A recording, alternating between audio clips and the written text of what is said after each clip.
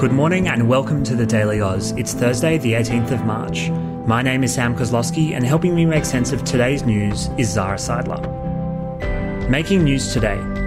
Phase 1B gets ready to roll. Terror arrests in Victoria. Some good news about vertical consumption. And a breakdown of the evolving COVID-19 crisis in Papua New Guinea. Here's today's Daily Digest. So yesterday, the federal government launched its vaccine booking website, established in time for Phase 1B to be rolled out, but it did not go to plan. People aged over 70, Aboriginal and Torres Strait Islander people aged over 55, healthcare workers not covered in Phase 1A, and adults with underlying medical conditions should be able to book an appointment to be vaccinated from today. However, the website crashed many times yesterday. 2 Victorian men and a 16-year-old boy have been arrested by the Joint Counter-Terrorism Team on terror-related charges. It's in relation to a fire in Bushland near Epping last month and an assault in the Melbourne metro area. Police say the men were motivated by an ideology based on religious extremism. At least 8 people have been killed in 3 separate shootings at massage parlours in Atlanta, Georgia, after a gunman attacked the venues. A 21-year-old male was arrested, and while a motive is currently unknown, Atlanta's police chief speculated it may be a hate crime targeted at Asian Americans, who have been the subject of rising levels of hate connected to COVID-19. And the good news, and it is not in relation to my throat. Despite recording 1 locally acquired case of COVID-19, New South Wales residents will now be able to engage in vertical consumption at indoor venues, pubs and bars, which basically means you can stand up while drinking.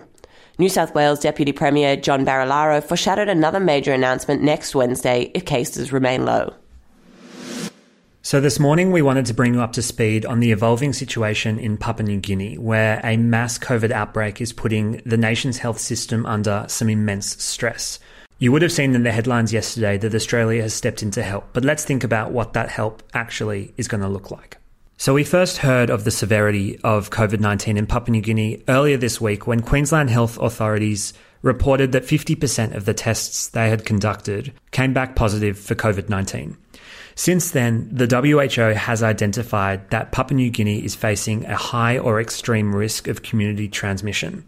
In Port Moresby's major hospital, 97% of beds are occupied, and 19 of the 21 provinces are facing major community outbreaks. This is the first time a Pacific neighbour of Australia has come under such immense threat from COVID-19, so it's been really interesting to see how the government has responded.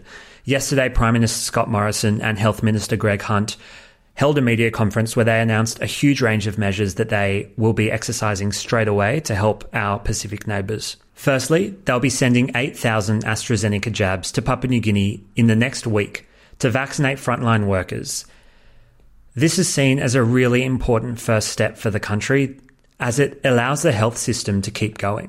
The vaccines are going to be delivered by an AUSMAT team, and that's basically a medical team from Australia that's going to go in and assess the needs of the country and identify where the Australian government can specifically help. For now, the Australian government has pledged to send 1 million surgical masks, 100,000 gloves, gowns and goggles, 20,000 face shields, 100,000 packages of hand sanitizer, and most importantly, 200 non-invasive ventilators. This is critical medical infrastructure that will somewhat assist the most vulnerable Papua New Guineans. There'd be a few major factors the government is thinking about right now in terms of how important it is for them to step in PNG. Not only is PNG Australia's closest geographical neighbour, but the two countries have a deep shared history of supporting each other. The thing that comes to most people's mind here is, of course, Kokoda. The Australian government is arguing that an out-of-control COVID-19 epidemic in PNG would be a humanitarian disaster for the region. PNG shares a border with the Solomon Islands and Indonesia, so it's in Australia's best interests, but more importantly, it's the right thing to do to step in and help.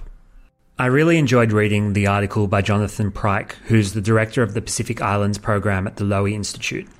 He said the true test of friendship is what you do when the chips are down. The shocking scale of PNG's COVID-19 outbreak means it needs critical help right now. Through our own management of COVID-19, we have earned the right to be generous. We have the chance to show genuine leadership when it is most needed. That's all we have time to cover off today, but in the meantime, follow the day's news on Instagram @TheDailyOz. It's where over 95,000 Australians get their news throughout the day, and we would love you to become part of the community.